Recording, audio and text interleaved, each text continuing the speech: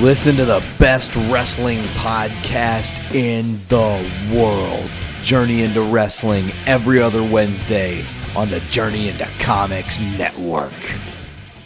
The following is a Journey into Comics. Journey into Comics. Is a Journey into Comics. Journey into Comics. Journey into Comics. Journey into Comics Network. Production.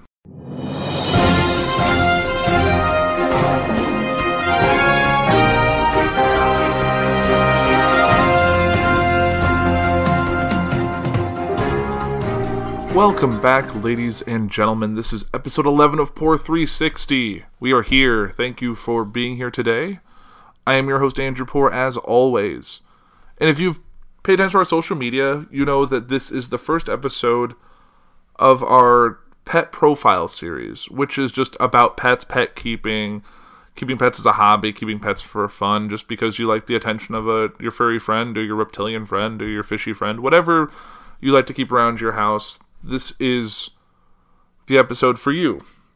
And this episode is actually going to be on childhood pets. A lot of you, like myself, probably had pets growing up, and we valued the time we had with them, and it kind of changed how we keep pets now as adults. But before I really get into that, I kind of wanted to talk about what's going to come after this. As you know, this show, originally conceived and has been going on, does delve into the political. On Friday, we did get the announcement that the Mueller report, the Mueller investigation has ended. The Mueller report went to the Attorney General, Barr. So, and he gave his preliminary report his summary report to Congress, which went in the direction of no obstruction or collusion with the president based on his report. Because the Mueller report gave whether it just presented the information and makes the decision in the report for him. So obviously, the people who were against the investigation to begin with are now happy. The Democrats who were hoping this would be the death nail in the Trump administration are not. Obviously, there's still some gray area because the full report hasn't been released, so no one's able to make their own opinion on it. I will be talking about that more. That'll be coming up after this, so on episode 14. Yeah, this is 11, so episode 14 will be all about the Mueller investigation, the Mueller report. Over that point, we'll have some more information because it did just happen on Friday. Then we had the weekend. Now they're in the first week. Maybe the full report would be out by then if someone releases, or a WikiLeaks or something might happen to release the full report out to the public, but who's to say? Or we'll have Barr speaking in front of Congress as like a testimony, or Mueller speaking to like a Senate committee hearing or whatever. So we'll see what comes of that in the next few weeks. But that'll be when I get back to the swing of things after this whole pet series, that's what we'll be talking about. As well, we'll talk about that. Also last week we had the closing of the Disney Fox merger. So now, as of it was 12:02 a.m. It was all official. There have already been some layoffs, and there's some stuff happening. Everyone's happy because the Disney or the Marvel properties that were under Fox are now back under Disney and in the hands of Kevin Feige. When he chose to do with them, when he chose to do with them. I've already kind of expressed my feelings on it. How yes, it's good for the fans. It's not great for the people who work for Fox and Disney, who's now. There's a doubling up of positions and someone from the lowly level person, because we're not going to keep two full studios running. There's going to be a consolidation of roles, and a lot of people are going to get let go or receive a severance package, which from what I read was, I think, 1 or 2 weeks per year with the company. So been with the company 10 years, you get half a year of severance pay. So in a field that you're in, there's now one less studio hiring, so it's not an ideal situation. So yes, the X-Men can come play with the Avengers, but is the job loss worth it? I've made my thoughts about that known. I personally don't think so. As a fan of Marvel, as a fan of the superhero shows and movies, I'm excited for what's to come, but at the same time, to me, it does feel like worth it, and we don't know what's going to happen now that Disney has these rights, because we're not going to get a bunch of stuff right away. 100%, like, I would be shocked, and I would have nothing to say, but I don't think there'll be even a tease in Endgame about what the future of Marvel, of, like, the X-Men or Fantastic Four, there's going to be no tease of that. Because they would have to, unless they come out after the fact, if they do something, they would have to say they started it later. They cannot mess with other companies' properties before that, because that's a big breach of IP, and that could be an offense, and someone could challenge that, and that could be very bad for Disney. And I don't think they're going to play that game. That's the same reason they didn't do stuff with James Gunn, if that was their plan all along, because you don't want to mess with IP that isn't yours, and you don't want to mess with a deal that's in the process. So, and so we're not going to get X-Men next year, because we still have an X-Men movie coming out soon. Like, the Dark Phoenix movie is still coming out. It's still slated. It's not going to just disappear because of this deal. New Mutants, that's a whole other story. But I think people who think this change in these new characters is going to be integrated overnight are fooling themselves. So, but that's my little soapbox I want to get on before I started this show. So now let's kind of go to a happier note. And like I said, I wanted to talk about pets, specifically childhood pets. This is going to be a 3-part series. Today's episode is going to be about kind of the pets you had growing up and pets you were exposed to as a child.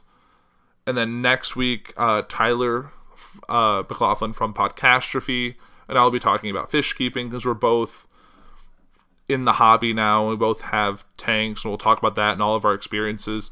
Tyler touched on it briefly with one of his tanks on Podcastrophe last week, which I encourage you to check out. Podcastrophe now is their own Patreon, which I encourage you to give a little. If you're already given to the Journey into Comics Network, maybe throw a buck or two to Podcastrophe. Those guys are making great content, and those guys are great, and I really want to see what the little extra funds they can take that to in the future. And speaking of funds, thanks to everyone who came out to Fun for Funds over the weekend. It was a successful event, and I think there'll be some of those coming in the future. If you want to see the network guys again, if you're living in the Midwest, LaFiCon is just around the corner. It's in central Indiana, so definitely come check that out. You can check it out at, I think, LaFiCon.com. For you to search LaFiCon, LaFFYCon, LaFiCon, check that out. It's April 27th to 28th.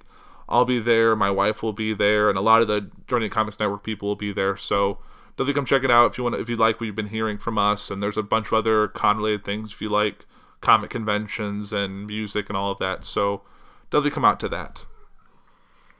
Oh, and then, sorry, I kind of tangent off. So then the third episode will be my wife Liz and I talking about the love of pets, because Liz and I both love pets. We have, in our home, we have a lot of different types of pets. Like I said, we have our dog Max, we have our 2 cats, I have my fish in the basement, and we just got a bird. So the zoo is filling, and we love it, and we volunteer. So if you've listened to our Adulting and Easy show, which will be coming back sometime next month, probably right around LaFiCon, if I'm not totally mistaken. But once we have a date, we'll announce it on our socials, and then get working on that. But yeah, definitely stay tuned. The next 2 episodes is more pet stuff. But childhood pets, I feel like we've all had them. In my experience growing up, most of my friends had at least one pet or another. I think some of my best friends growing up, I think one of them had 2 basset hounds. Also, I think like a hamster or 2. Another friend just had cats. They were inside-outside cats. I grew up with a lot of pets. So, cats were always in the house when I was growing up. We always had the inside-outside cats. They were outside, they were inside. We really had no track on them. They didn't have tags. They weren't chipped. So, actually, one of our cats had babies. That's a whole other thing. When you have a cat that's not fixed and it gets out and meets another stray cat, they'll make babies. So then you have a litter of cats to deal with, and you give them away to people, and you keep a couple for yourself, and that's how you did. And I had a little ginger cat growing up that was my little buddy. But yeah, I think pets are always something that I feel like gives kids growing up a sense of nurture, something they can take care of. Like, kids will have toys and they'll have dolls and they'll have figurines and stuff they can play with, but taking care of a living, breathing thing, I think helps a kid be responsible for something. Like, the first pet that was actually mine was a gerbil. I don't know if my brother had a gerbil this one. I didn't. We shared a room at the time. I remember having a little, I think it was like a fish tank that, you know, you put the little wood chip bedding and the wheel and the stuff, and you just put the gerbil in there and you feed them, and they're pretty content, and they go out their business, and you clean it and take care of it. And yeah, I was in grade school. I was probably 6 or 7, if I'm not too mistaken. And yeah, that was my first pet. And you always remember that pet because they always come up on like security questions. You know, when you have to prove that you're not a robot. Like, if you're a fan of the John Mulaney sketch, it's like you have to prove to a robot that you are not a robot. So it's like, oh, or if you're making a security question, it's oh, what was your first pet's name? Like, and that's when you always put the name down, and that's one of your security questions, because you'll always remember your first pet. And if you didn't have a first pet, I guess if you had allergies or just traveled a lot or just didn't have the exposure, then yeah, some people just didn't have pets. Some people just aren't pet people. They're just, parents never had them, so you never had them growing up. Like Liz, I think growing up only had, her dad had a fish tank, and that was the extent of pets they had, I think. And that sometimes happens as the case. Like, if your parents have allergies or just never pet people, then you kind of aren't a pet person until later in life if you choose to, or sometimes you kind of avoid it altogether. But, like I said, so a gerbil was my first pet, and that pet met an unfortunate end, but you kind of move on to the next one, and I think I went from, like, gerbils to hamsters, and had cats, like I said, and the cats never bothered the gerbils, and you just, gerbils and hamsters. Like, the rodents, I think, are a common first pet for kids. You get the little cage, you get it from the pet, so they put in a little cardboard carton that you can take it home in, and then you get all the stuff for it, and it's a fun little experience for kids, and look forward to doing that one day for my own kids, just getting them their first pet. But some people don't think the rodents, they think they're messy and dirty and smelly, and the stuff smells awful because obviously they go to the bathroom on these wood chippings, and it just soaks it up and just will reek to heaven after a while. But when you're a kid, you don't care about the smell of stuff. You're 7, you don't really care. But I think also in my house growing up, so this might be jumping forward. So I said I had hamsters or gerbils, had the rodent stuff. My brother kind of went the reptile route. He had like a gecko or a lizard. He had a lizard or a gecko, and then he had like 2 different iguanas. And he had a white mouse, which I think was just like a feeder mouse that he for some reason kept as a pet. I don't know. I went the furry route. My brother went the reptile route. I don't know if that says anything about us as people, but it is what it is. But I'm trying to think, kind of evolving. So at some point at that, we had a dog, big black lab, that we got as not quite as a stray, kind of as an abandonment, because my dad had rental property and the dog was kind of left behind. The dog had its own problems. It was a great dog. It was well behaved, but it was, if it could get out the front door, it would go out the front door, and it would chase after and kill squirrels. It would run really far away. I remember my brother and I have to chase on our bikes to go get it, and it was just kind of a hell of a thing trying to get it back, and we didn't have to get rid of that at point because it attacked a dachshund thinking it was a squirrel, because anything small it would kind of go after. Not pretty. That's not really a fun story, but so I think, let's see, I'm trying to kind of go through in my head pets I had around that time. So let's see. I think after the dog, we didn't really have a dog again until I got a dog in high school. But after that, I kept on the hamster. I went like the dwarf hamster route. Remember having a cage in my own room, and there was this big red wire cage. You see, it kind of looks like a bird cage. It has like a plastic base with a tray you slide out, and you had the wheel in there. And I actually remembered my first time actually learned using something, not quite engineering, but know how to quiet gears and to soften noise. And I took, because you have a metal ring on a little metal frame, and that's how it spins on this little notched out area that the hamster wheel track rides on. And obviously it's just metal on metal. Eventually it's just going to squeak because it's running on there at high speeds because it's a hamster. And I remember at night the thing would be solvable. So I took it off, and I took a lead pencil and just ran the pencil along the track on the frame for the hamster wheel, and then on the wheel itself where they contacted, just to provide that little bit of lubrication. And maybe that's why I'm an engineer. I don't know. But I remember that's one thing I did right away, and it quieted the noise down. It gave it some kind of lubrication so it stopped it from doing it. Because obviously water doesn't work. It's just going to, as soon as it dries, it's going to keep it up again. But I remember doing that vaguely. I was thinking about that today as I was trying to think over what I was going to talk about today. And actually, that was probably before that time, but when I had the hamster cage, the second time that had the wire cage on top, I somehow bought a pregnant dwarf hamster, which is just great, because all of a sudden you have, what the hell is that? And you have babies.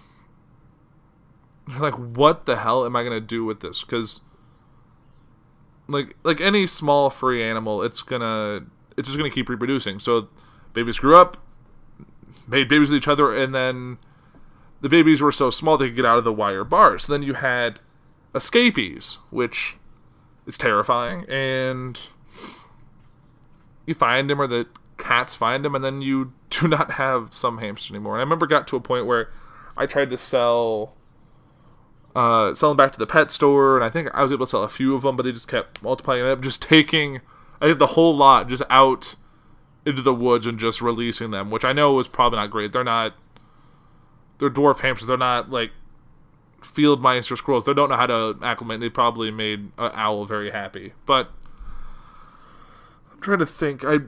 My whole amount of pets I've had growing up has been all over the place. I know for even kids who don't have pets, in probably grade school to middle school, there was a thing of classroom pets, which was probably a hamster or a mouse or a rat or a gerbil or something probably furry and four-legged that's small that you could keep in a cage. And on weekends or on breaks, someone got taken up. I remember doing it, I think, one year. I think like third grade, I think I did it. Third or fourth grade. And that's another thing. Like, if you don't have pets yourself, maybe you volunteer. If you have a kid, have them volunteer to be like the caregiver for the break, and then they can see if they want a pet, because maybe it's not the same type of commitment. Yeah, I apologize. It's been kind of a hell of a day, and I was planning to get to recording this earlier, but we've been remodeling our laundry room, and I was putting a door on the hinges not even 20 minutes before I recorded. Not even 20 minutes, like 10 minutes before I recorded. So I'm a little tired. It's a little later than I anticipated, so I've been working late, and it's been a long week, and I'm just kind of ready for a break. And it's a shame because it's the day before, it's like Monday, so we just had the weekend, but we're going to talk about pets, and that's why you tuned into the show. Or if you're wanting me to talk about other things, definitely come back on episode 14. You'll get the in-depth on the Mueller investigation if you haven't been paying attention. But yeah, so I was going to poll people on the network to see like what they had growing up, because even though I had small animals growing up, like the hamsters, the gerbils, the people who had like fish tanks, or they had rabbits or ferrets. Like, I think my friend had a ferret. That was weird. They don't smell that great, but they're like a weird combination. They're like kind of like a rat and a cat and a snake, and they're long and they're furry, but they're not like super furry. They're interesting. They're like, I remember someone, the meme of like what people called certain animals was like a cat snake was what someone called a ferret, and doesn't surprise me. Now let's get into the fun resources part of the episode, and this is where I pull up random Google search. This Google search topic is childhood pets, and I kind of pulled a couple things I think are fun and worth talking about, and it's kind of about pets and childhood and why kids with pets are better off. So a controversial study helps explain the impacts of pets on child development. So this is from Hal Herzog, who's a PhD person. This is from Psychology Today, so take with it what you will. So what he said is, when I was a kid, a pet changed my life. It was not our family's lovable mutt Frisky or even Murphy, my pet duck. Pet duck, that is a new one. No, it was a 4-foot yellow rat snake named Fred. I got for $3 when I was 13. He lived in a cage in my bedroom. I was transfixed by his enigmatic stare, alien beauty, and ability to swallow a mouse. I was hooked. Within a year, I had a menagerie of scaly, creepy crawlies. All while other kids were rocking out to the Beatles and the Stones, I was learning the Latin names of snakes and devouring books on reptile behavior and ecology. In retrospect, Fred turned out to be the metaphorical gateway drug that led me to pursue a PhD in animal behavior and to eventually publish papers on topics like the love songs of alligators and the personalities of baby garter snakes. While some of my early pets were unusual, companion animals play major roles in the lives of many children. Indeed, in her 2008 book, The Powerful Bond Between People and Pets, psychologist Elizabeth Anderson wrote, "Nothing less than alchemy is involved when animals and children get together, and the resulting magic has healing properties that work well." But is it generally true that pets are linked to the psychological well-being of children? Yes, according to an excellent review of 22 studies of the impact of companion animals on child development, while some of the findings are mixed, the authors concluded that growing up with pets is linked to higher self-esteem, cognitive development, and social skills. Are pets linked to positive child development? What is it about living with pets that makes kids better off? The author of the review suggests several possibilities. These include the impacts of pets on reducing stress, providing social support and companionship, and improving children's communication skills. But a new study suggests a different answer, and I expect the result will be controversial.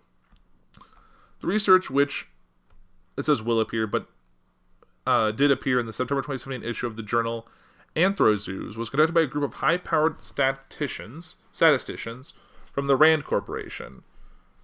All of the members of the research team had pets or grew up with pets, and they anticipated that their analysis would demonstrate the positive impact of companion animals on child development. To answer these questions, the investigators turned to a large existing data set. The California Health Interview Survey. This is an ongoing project that assesses the health and well-being of Californians. For the survey, telephone interviews are conducted with randomly selected adults, adolescents, and parents of children under 11. In addition to information on health and behavior, the survey includes items related to socioeconomic status and demographic factors such as race, ethnicity, and sex. In the 2003 administration, participants were asked whether their household included a cat, a dog, or both. In this earlier post, I described another recent publication in which Rand researchers used this data set to study differences between adults who did and did not keep pets. To study the impact of pets on children, the researchers used the responses from households with at least one child between the ages of 5 and 11. Parents were asked a series of questions related to their children's physical and mental health. Data from 5,191 children were included in the study. 2,236 lived in homes with a dog or a cat, and 2,955 lived in households that did not include any animals. So, as expected, the researchers found that children living with pets were generally better off than children who did not have a pet. Children raised in families with pets were reported by their parents to have better general health, be more obedient, be more physically active, be less moody, have fewer behavior problems, and have fewer learning problems. Interestingly, as shown in this, well, I can't show you the graph, but as the graph states, children with pets are more likely to have been diagnosed with an attention deficit disorder or hyperactivity. The pattern of general better physical and mental health among pet-owning kids was true for children living with cats and with dogs. So it would be easy for us to conclude that pets are good for kids. However, this conclusion could be wrong. The problem is that homes with and without pets were different in many ways other than the presence of animals. For example, the researchers found that kids with pets were less likely to be on free school lunch programs, less likely to be from households that move frequently, more likely to have parents who spoke English, more likely to be white rather than African American, Hispanic, or Asian, more likely to have parents born in the U.S., more likely to live in a house rather than an apartment, and more likely to have parents who were in good health. In short, children in homes with dogs or cats were wealthier and had a host of socioeconomic factors on their side. Could these advantages be the real explanation of the apparent relationship between pet ownership and improved health and well-being in children? To answer this question, the Rand researchers turned to a sophisticated statistical technique called the double robust regression approach. And I have no idea what that is. So, here's the description of their report. We obtained a double robust estimate of exposure effect by adjusting for all covariates using the propensity score model in our regression model, weighted by the propensity score weights. So if you don't understand any of this, don't worry. You just need to know that the method of analysis embedded the researchers to examine the effects of pet ownership that remained after adjusting for 20 demographic and socioeconomic differences between households with and without pets. What they found can be explained in a simple sentence. Virtually all differences between pet-owning and non-pet owning kids disappeared when factors such as race, home ownership, parental health, and wealth were taken into account. This includes differences in the rate of ADD/ADHD. In short, the analysis showed that kids with pets are better off, but not because they have companion animals. It's because they are likely come from more prosperous homes and not to be members of minority groups. So that's interesting. So basically, a study that found the results, but weren't looking at all the details. So that was one thing. So here's something from parents.com. So I'm guessing if you're a parent, you might have gone to this website before. I don't have kids, so this is my first time on parents.com. So they talk about why pets help kids. So children love their pets, and for good reason. Creatures large and small teach, delight, and offer a special kind of companionship. Everyone knows that kids love animals. A quick safari through your child's bedroom reminds you just how densely imaginary critters populate the storybooks, movies, music, toys, decor, and clothes of childhood. In real life, the amount of money we spend on our pets has nearly doubled in the past 10 years, rising to more than $38 billion according to the American Pet Products Manufacturers Association. The figure dwarfs the toy business, $23 billion, and the candy industry by $24 billion. Overall, an estimated 4 in 10 children begin life in a family with domestic animals, and as much as 90% of all kids live with pet at some point during their childhood. 90%, that's pretty impressive. So, this is from the author of the post, which is, give credit, Bill Strickland. He was the author of this article. So, he said, when I was growing up, I always had at least one dog paddling beside me on early adventure. And my wife was raised on a farm, so we planned all along to make animals a part of our child's life. And delighted by how enthusiastically our daughter has embraced pets. Her natural zeal and passion for critters of all kinds has led to our current menagerie of 1 German Shepherd, 3 cats, a freshwater aquarium, a confoundingly long-lived tank of mail-order sea monkeys, and because we live in 4.5 acres of Pennsylvania woods, an endless series of cameo appearances by turtles, mice, moles, frogs, toads, tadpoles, ducks, geese, and slugs, to name just a few creatures that have come to visit. All these beasts have been beneficial to her development. But we've been surprised by how wide-ranging those benefits have been. Like most parents, my wife and I counted on the common sense idea that having pets around would help teach our daughter responsibility and maybe empathy. But we've also learned that the presence of animals in our house helps foster emotional, cognitive, social, and physical development. A little tongue-tied tonight. And I've discovered that there's plenty of solid evidence to back that up. Here are 5 reasons to let the fur fly in your home. I'll take a quick drink. As Nate would say, thank you to Pour360. This is a blueberry blonde from Muddy Brewing, or Big Muddy Brewing in Murfreesboro, Illinois. Now, so how pets help with learning. So while book groups are the rage among her mother's friends, she, her daughter, has her own reading tribe. We often find her curled up in her bed or lying on a den of blankets in a quiet nook of the house, reading to one or more of her cats. She pets them as they read, stops to show them pictures, and asks them questions. She even assures them during scary parts of the story. There's no surprise, says Mary Rank Gianlongo, PhD and education professor at Indiana University of Pennsylvania, and author of The World of Children and Their Companion Animals. Educators have long known that bringing therapy animals, mostly dogs, into schools helps developmentally challenged kids learn. Now they're finding that all children can benefit from the presence of a non-judgmental pal with paws. In one study, children were asked to read in front of a peer, an adult, and a dog. Researchers monitored their stress levels and found that kids were most relaxed around the animals, not the humans. You're struggling to read, and someone says, "Time to pick up your books and work." It's not a very attractive offer. Curling up with a dog or cat, on the other hand, is a lot more appealing. So how pets provide comfort. In another study, children were asked what advice they would give less popular kids for making friends. The top answer didn't focus on a cool toy or must-have sneakers. It was, get a pet. With our hamster or horse, an animal gives a child something to talk about and a shared interest with other kids. Animals are also a great sort of comfort. So asked a group of 5-year-old pet owners what they did when they felt sad, angry, afraid, or when they had a secret to share. More than 40% spontaneously mentioned turning to their pets. Kids who get support from their animal companions were rated by their parents as less anxious and withdrawn. So how do they encourage nurturing?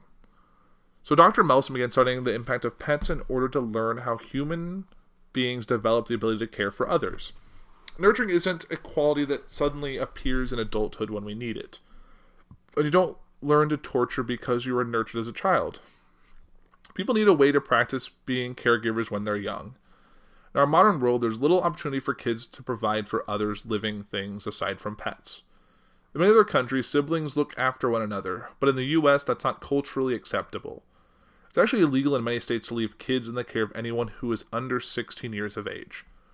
So how are the seeds of good parenting skills planted during childhood? Dr. Melson believes one way is through pets. In her research, she tracked how much time kids over 3 spent actively caring for their pets versus caring for or even playing with younger siblings. Over a 24-hour period, pet-owning kids spent 10.3 minutes in caregiving. Those with younger siblings spent only 2.4 minutes. Nurturing animals is especially important for boys because taking care of an animal isn't seen as a girl thing like babysitting, playing house, or playing with dolls. By age 8, girls are more likely to be involved than boys in baby care, both inside and outside their homes. But when it comes to pet care, both genders remain equally involved. So that's kind of cool. So how they keep kids healthy. So no expert on earth, not even the perky owner of the Happy Trails grooming salon of Blue Box in my home, obviously the author, not myself, will go along with my theory that there's a direct link between her relatively small number of ear infections and the number of cats in our home. So, okay, I'm probably wrong in thinking that felines lower a child's risk of otitis. Otitis media? I don't know. I have no idea what this is. But there's a reason to believe that animals can help protect kids from at least some illnesses.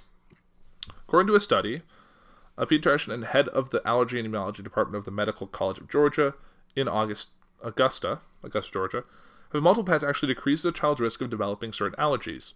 His research tracked a group of 474 babies from birth to about age 7. He found that the children who were exposed to 2 or more dogs or cats as babies were less than half as likely to develop common allergies as kids with no pets in the home. Children who had animals had fewer positive skin tests to indoor allergies like pet and dust mite allergens, and also to outdoor allergens such as ragweed and grass. Other studies have suggested that early exposure to pets may decrease a child's risk of developing asthma. No one knows for sure why this is the case, but the doctor has a theory. When a child plays with a dog or cat, the animal usually licks him. The lick trains a bacteria that is live in the animal's mouth, and the exposure to the bacteria may change the way the child's immune system responds to other allergens. That makes sense. I guess you could, just like exposure therapy, or why the fact that my wife is a teacher, she brings home all sorts of things, so I get sick, she gets sick, but like one of my bosses at work, his wife, he's been there for a long time, his wife's been a teacher for a long time, they just don't get sick anymore because they get exposed to the same stuff, and they both built up immune systems to that. I think so. The same kind of thing works there. So how do pets build family bonds? One of the biggest benefits of having pets is often unexpected. Even for parents who grew up around other animals, they can help families grow stronger and closer. Whenever as children and parents their pets are truly part of the family, most of them seem surprised and almost offended at the question. The most common response is, of course they are. A pet is often the focus of activities that families do together. Everyone takes the dog for a walk, or shares in grooming and feeding him, or gets down on the floor and plays with him. There are even benefits from simply watching a cat chase his tail or a fish swim in his tank. Spending time like this offers the most wonderful potential of slowing down the hectic pace of modern life. If someone asks what you've been doing, you might respond, nothing. And in this era of overscheduled children and parents who are constantly on the go, nothing can be an important thing to do.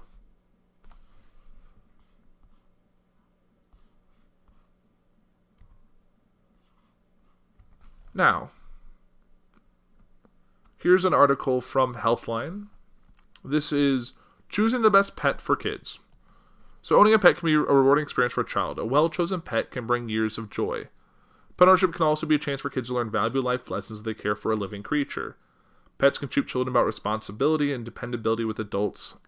With adult guidance as an added bonus, some pets give affection in return for a child's loving attention. So fish, that's number 1. A fish would be the perfect starter pet for a child. But not just any fish will do. Goldfish seem like the obvious choice, but they're actually more difficult to raise than the Siamese fighting fish or a betta fish. These Southeast Asian natives are adapted to thrive in isolation. In surprisingly small amounts of stagnant water, no aerators, filters, heaters, or chemicals are required. Now, obviously, as a fish hobbyist, I disagree with pretty much everything they said in that article. And also, I never had a fish as a pet growing up. It was never in a tank. We never had a tank in my house. That was just something I didn't really find until later. At one point, we had a betta fish. It was in like a bowl, like a little vase with a plant, and that didn't go well very long. Now, the number 2 pet, according to this article on Healthline, is a reptile, which is kind of a big assortment of animals. So the appeal of cold-blooded creatures may be less obvious than that of warm, fuzzy animals, but certain reptiles make prized pets. Tortoises, such as the plant-eating Russian tortoise, can live more than 50 years. Some snake species also make excellent pets, although constrictors should be avoided, obviously. So, added bonus, reptiles are not allergenic. However, keep in mind that the American Academy of Pediatrics warns against reptiles as pets for young children because they can easily transmit salmonella. Didn't know that, now I do. Make sure to research specific care requirements for any new reptile pet, as you should with all things. Now, number 3, not surprising at all, is birds. I had one. I have one now. This is the first bird I've ever had in my life. I don't know if any of my friends have had birds now that I think about it. I don't think so, but my memory's a little fuzzy at this time of night. So, birds can be excellent pets, but owning a bird is more demanding than caring for a tortoise or fish. Some birds are highly intelligent. Others are very social. All birds require almost daily attention. The relatively inexpensive parakeet may be a good starter for kids who haven't raised birds before. More expensive and more intelligent birds like cockatiels and cockatoos also make great pets, but they may need more attention than parakeets or canaries. And I agree, they are very touched. Like, I've heard my bird Petey peep at me at least a few times since I started recording because he can hear my voice. Number 4, rodents. Like I said in the beginning of the episode, I've had hamsters and gerbils and dwarf hamsters. My brother had a mouse at one point. It's just things that so that was a thing that we had in the house growing up. So smaller animals, including hamsters, guinea pigs, and gerbils, are relatively easy to raise. Most will thrive in a relatively small living space, and care is fairly straightforward. Except for hamsters, which are solitary, it's best to obtain young, same-sex pairs. Regular, gentle handling promotes friendliness, but be mindful that bites are possible should rodents, especially hamsters, feel threatened. Surprisingly, rats make excellent pets due to their intelligence, larger size, and enjoyment of human companionship. Guinea pigs are also good kid-friendly pets. I never had a guinea pig. They seem fun. One of my cousins right now has a hedgehog.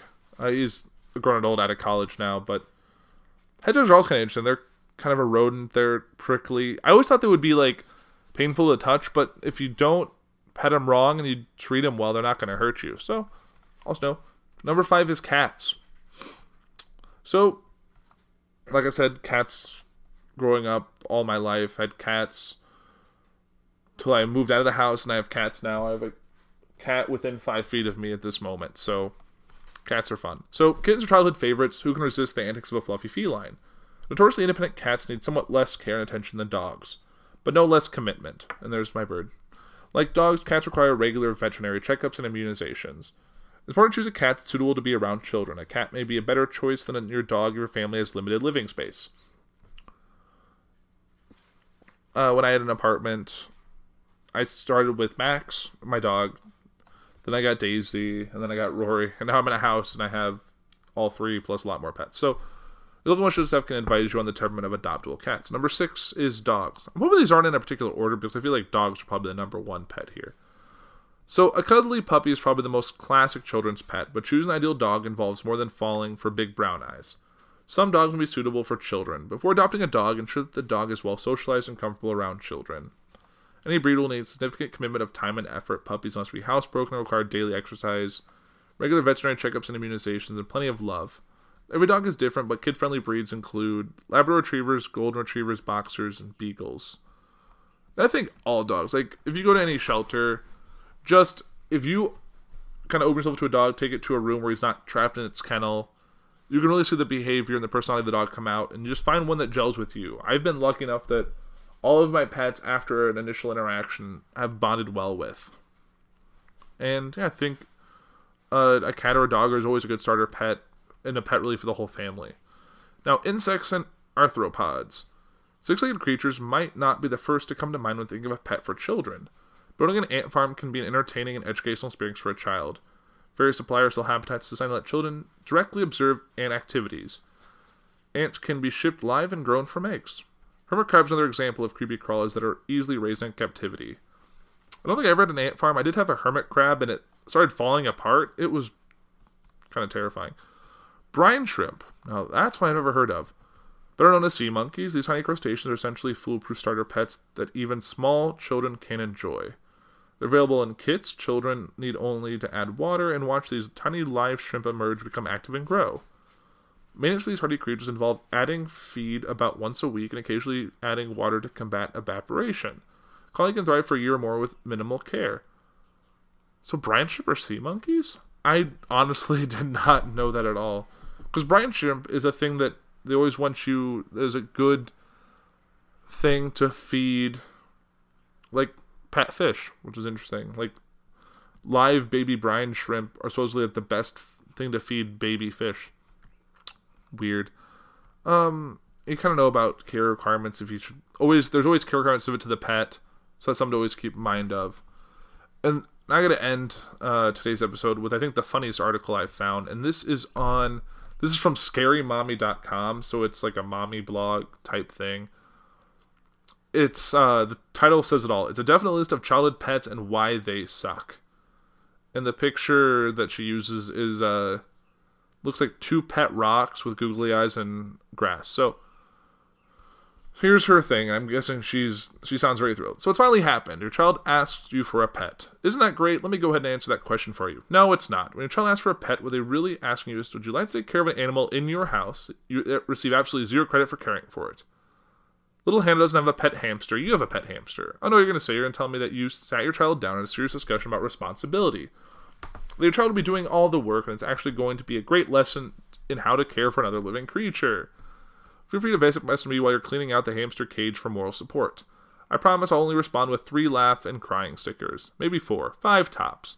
But take heart, some pets are definitely worse than others. While some pets can be tolerated and even become enjoyable, there's some pets you definitely veto immediately. These are a brief list of pets and the reason why they are terrible ideas. She said terrible, like T-U, like 10 R's, I-B-L-E. And my bird Petey is just having a storm. He hangs around his cage. His cage is in the living room. I'm in the family room. So, lots of fun. So, he's probably mad to have the light on. He wants to go to bed. Birds are weird, guys. I swear. So, here's her brief list of pets. So, dog. Do you miss having a toddler around the house? You should definitely get a puppy. I guarantee you that constantly removing objects that aren't edible from a slobbery mouth and getting up 3 times in the middle of the night to let the puppy outside, only to watch him happily pee on the rug right in front of you, then the second he comes back into the house, will help you remember how incredibly not great those years were. Now, a cat. I've always wanted to teach your children about rejection. What about how to handle a family member or friend who doesn't like being around you, whom you can't really cut out of your life, so you just have to learn to tolerate each other? Adopt a cat. Make sure you find one that will live to be about 20 years old. You know, if you get lucky and adopt one of those cats, if it really hates you and pisses all over your house. Hamster. Don't be sucked into the colorful tubes in the song that was on the internet when you first learned that the internet was a thing. I don't know that song. It's in your head now, isn't it? You're welcome. Don't know the song. There's probably a hamster song. I'll look it up. Maybe I shouldn't. I don't know. So they're kind of cute, but don't really do much. Hamsters literally sleep all day long. You know, daytime. The time of your day that your child prefers to be awake and playing with their pets. Yeah, hamsters aren't huge fans of that. They do like to wake up at, I don't know, what time do you put your kids to bed? That time. That's the time they like to wake up and not endlessly on everything around them. Or run on their wheel.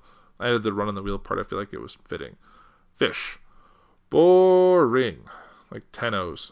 Fish are extremely excited to pick out and transport home. Then the fun factor sharply declines about 15 minutes after you dump your fish into the tank. That's about the time your kids realize that swimming is pretty much all the fish are going to do. They'll remember that they can't pet their fish or take them anywhere except the toilet when they're unceremoniously kicked the bucket for some stupid scientific bullshit like the pH balance or alkali or some... Yeah, she doesn't like fish.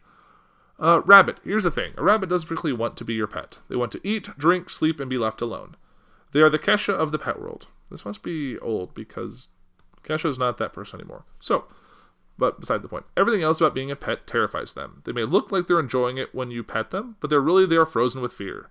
If you take a rabbit out of its cage, it's not simply going to happily hop around your house. It's going to bolt across your living room to find the closest corner to sit and stare at everything until this nightmare is over and you put it back into the cage. Bird. Have you ever looked at a sparrow sitting in a tree in your backyard and thought, I wonder what it would be like to have that creature wildly flying around my house, bumping into things and shitting everywhere? Buy your child a bird and find out. Birds are big fans of making lots of noises as well. Not all those noises are necessarily beautiful or nice or not headache-inducing. They also have a wonderful habit of bonding deeply with one specific person, developing an all-consuming hatred toward the rest of humanity. Usually this person is the one who feeds and cares for it the most dependably. So if you don't feel like you're giving your kids enough to talk about at therapy, give yourself a parrot and roll the dice. It's something that really isn't a good option at all when it comes to pets. It may be time for Plan B. Bribe children with an over-the-top gift. Trust me, no matter what you spend, you're still getting off easy. I like that. And I think that will do it for today's episode. It's been a little all over the place, but like pets when you're a kid, sometimes they get a little all over the place. That does it for Pour 360 for this week. Stay tuned next week when Tyler and I talk about fish and go in depth and nerdy and fishy and talk about all the fun stuff we've had going on since we got into this fish keeping hobby that we've found ourselves in. And then the next episode will be Liz and I talking about our love for all things pet and animal and all things like that. So, like I said, this has been Pour 360. I am Andrew Pour. You have a great week. You've been listening to Pour 360. You can find us on the socials at Pour 360 on Facebook, Twitter, and Instagram. You can find us and all the other podcasts on our network at JourneyIntoComics.com or early access at Patreon.com/JourneyIntoComics. You can find us on all podcasting platforms like CastBox, Podbean, Stitcher Radio, Spotify, and many others.